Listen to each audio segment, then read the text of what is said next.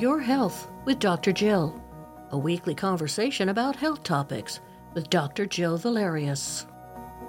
Hey, good morning, Dr. Jill. Good morning, Lee. How are you today? I'm doing fine. How about you?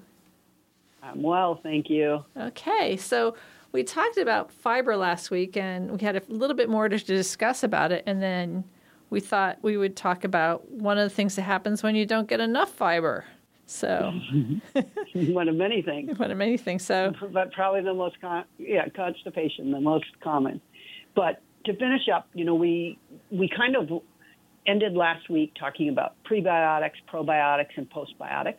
And so I want to talk a little bit about microbial diversity. The other words you hear are like gut microbiome, probably most commonly.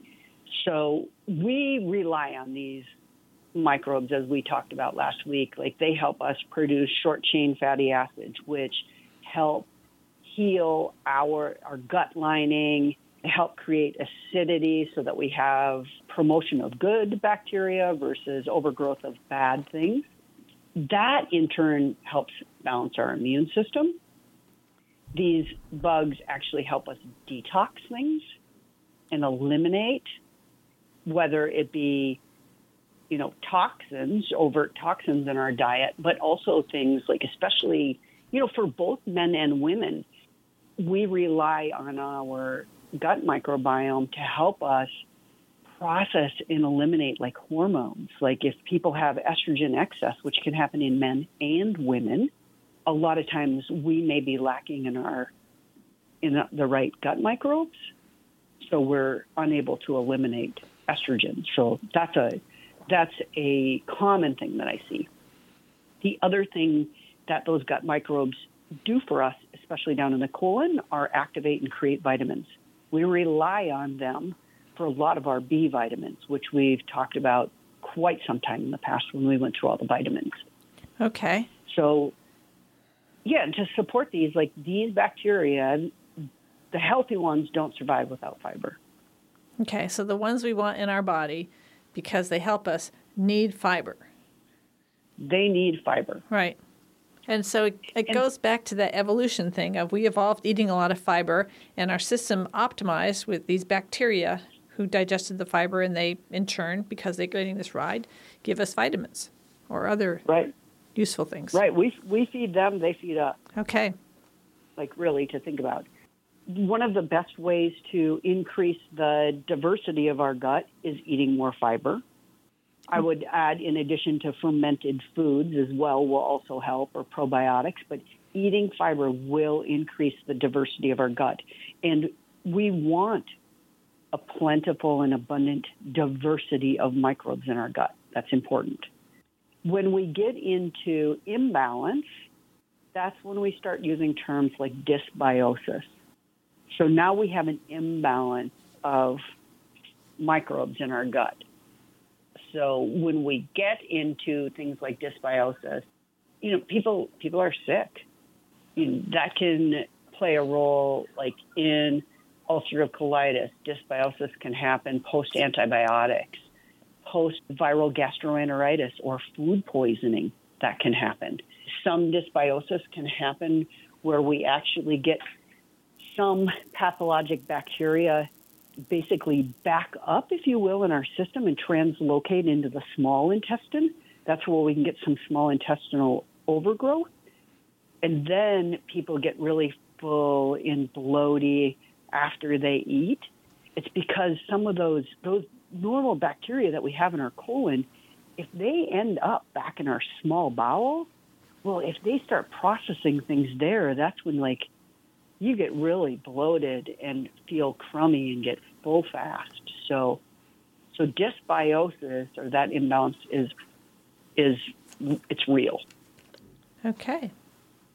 And super important to try to avoid that, because that's a whole thing. And to get back into balance again, it's slowly feeding the gut bacteria and eating probiotics? Yeah. Okay. Yeah, and making sure bowels are moving and those kind of things. Okay. Yeah. And if we get into that, that would be a whole conversation for us to have. But there are different herbs that we can use to help kill off bad bacteria and rebalance things. And so there's lots of things we can do. But to stick with fiber, like there's a really good book out there called Fiber Fueled, written by Dr. Will Bulsiewicz. And he has an acronym, F, as in Frank, goals. And so when we're thinking about fiber, F is fruit and fermented. So apples, oranges, berries, think about bananas, fermented foods. So sauerkraut, kimchi, yogurt. The caveat I would say about yogurt is watch a lot of those yogurts like in the grocery store. They are not live cultures. There's a boatload of sugar in them. So yogurt, if you're making yogurt at home, that's probably going to be a more reliable bet. Mm-hmm. But kombucha, and I love like raspberries and blackberries. There's 8 grams of fiber per cup. Mm-hmm. Like you get so much bang for your buck with these berries. Wow. I mean, unless you really don't like raspberries or blackberries, man, like what any of us in a sitting, like if you're out picking raspberries, think about in the summer, like I bet I eat 2 cups when I'm out there. And that's if it's 25 grams, that's, 2 cups is almost 2/3 of it. Yeah.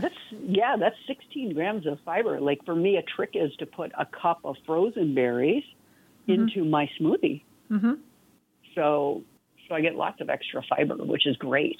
And it helps you feel full. Right. Okay.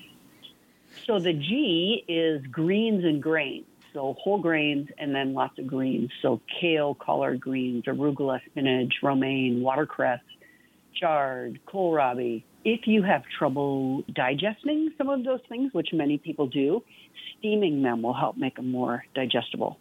Think about steaming, think about adding lemon juice, apple cider vinegar, those kind of things. That acid will help break some of that stuff down so it's easier on your gut. Okay. The O stands for omega-3 super seeds. So this is your flax bread that you mentioned last week, Lee. So flaxseed, chia, hemp seed. Those are 3 really great seeds to include in your diet and for fiber because they also give us omega-3s, which are really helpful. The A in goals is for aromatics. So onions, garlic, leek, shallot, chives, scallions. So think about herbs. Herbs really add a lot of things in addition to flavor to our foods. L is for legumes, so beans, peas, lentils. This would be probably one of those ones that I would say if you're adding in, this is the one I'd probably be most like, go slow. Mm-hmm. And then S is for sulforaphanes. And sulforaphanes are our brassica family of vegetables, so broccoli sprouts, broccoli, cauliflower, Brussels sprouts, cabbage, kale, arugula. Mm-hmm. Yeah. And those have multiple, in addition to fiber, those also have some liver support, detoxing, enhancing properties as well. Right. And I will add that I know someone who has trouble digesting cabbage, so those can go easy as you add in too. Absolutely. Like I think about when I talk about fermented foods with patients, like, and if you don't like cabbage, you don't like cabbage. Like that's okay, whatever. But you can think about like beets, some of those things. But like one brand that you can find often is something called Wild Brine. Like they have it at Costco. They usually have it at Fred Meyer, but they have a few different sauerkraut. Sometimes they have beet and red cabbage kraut. So there's different flavors. And when you go to eat those, like especially if you're adding fermentation, all I would say to start with is start with a forkful a day. Like you don't need a bowl. Just start with a forkful. Use some other fibers that you can tolerate. If you can eat an apple every day, eat an apple. Better yet, if you can eat raspberries or blackberries, eat a cup of those every day. Like that will help tons. But when you're talking about cabbage and especially some of these sulforaphanes, like people have different issues, like just like a small amount, like really a small amount initially. And over time, you'll probably be able to tolerate more of them. Okay. Wow. A lot to think about here with the fiber, Dr. Jill. Right. So to review again, kind of goals. So we want a minimum of 25 grams a day for a female, 38 for a male. These are government guidelines, so we know that they're really minimal, and this is not about optimal health. This is like just barely, our government guidelines are just barely to keep you from dying, it seems, because there's too many influences of the government. But yeah, at least 25 for a female, 38 for a male. Okay. And I like that. Consider 14 grams of fiber per 1,000 calories as a measure. Mm-hmm. It's like if you're a very active person, it's like 25 is actually a little low for me. Well, absolutely. Absolutely. I mean, it really probably is. I mean, we should probably all be shooting for more around 50 grams of fiber a day would be ideal. Mm-hmm. But you have to think about, think about meal timing. Think about what you're doing. Think about what is your baseline. We talked about tracking a little bit. If you're only getting 15 grams of fiber a day, you might not feel great if you all of a sudden add 10 or 15 grams of fiber and double it up. I mean, some people will be fine and they'll be like, oh, okay, that didn't matter. Other people are not going to tolerate that at all. And think about these things with activity too. Like probably if you're out hiking all day, doing some of these things, like some fiber is good, but, if you're going out for a long bike ride, maybe, an extra 10 grams of fiber right before you leave, that may backfire on you, so to speak. Right. You don't need the fiber for energy for bike riding because it doesn't really provide you much energy. Right. Yeah. So thinking a little bit about timing, but, like I mentioned last week, I think it's a really great idea to actually track yourself for a week, just your average diet. Use Chronometer. There's all kinds of different apps out there that you can track food on that are free, but track yourself for a week just to get an idea where you are, and then set yourself a goal. Can I get a little bit more in? And then really, if you have the last cholesterol panel that you did, especially if you have high cholesterol, but for any of us, trying to get our cholesterol down, particularly that ApoB, like we spoke about, add more fiber and then recheck and see what happens. You're going to be amazed at how, food is medicine. So how what you're eating really can impact those numbers in such a great way. Mm-hmm. And which is just an indication of how healthy you are, how healthy your heart is and your energy system and your immune system. So just, wow. Mm-hmm. Yeah, food is important. Super important. Yeah. And you know what, Jill? We've just got a couple minutes left for this session. We do. Yeah. So let's talk a tiny bit more. I get people asking me about fruit juice sometimes. Oh. And, fruit, most of us that are, I don't know what age we're over, we grew up with your ideal breakfast should be cereal, toast, I don't know, orange juice and milk. Is that what the little picture was on the side of the cereal box? When we talk about fruit versus fruit juice in smoothies, eating fruit is better, clearly, hands down better.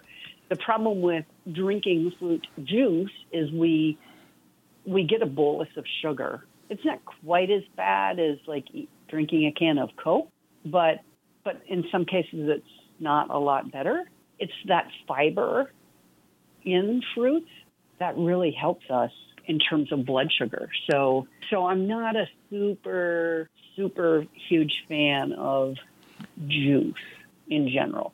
Yeah, because it doesn't have any of the fiber, so the sugar that's in the fruit juice processes real quickly. You get a spike. You might as well eat a candy bar or drink a Coke or whatever. Yeah, but it doesn't give you the fiber your body also needs that slows and that also slows the absorption of the sugar. Right.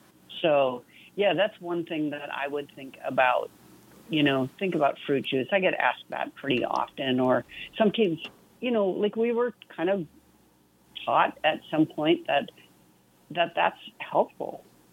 Having fruit juice is better than other beverages we could drink in the morning or whatever, but we really have to. I'm not saying don't ever have fruit juice. Of course, you can have some fruit juice, but really be mindful of what you're eating and how much fruit juice you're having and that kind of thing. Okay. Because it's a lot of sugar. All right. Okay, well, thank you so much, Dr. Jill. You're welcome. I hope everybody has a great week. Okay, bye-bye. Bye. Your Health with Dr. Jill is a production of Radio Free Palmer, Big Cabbage Radio.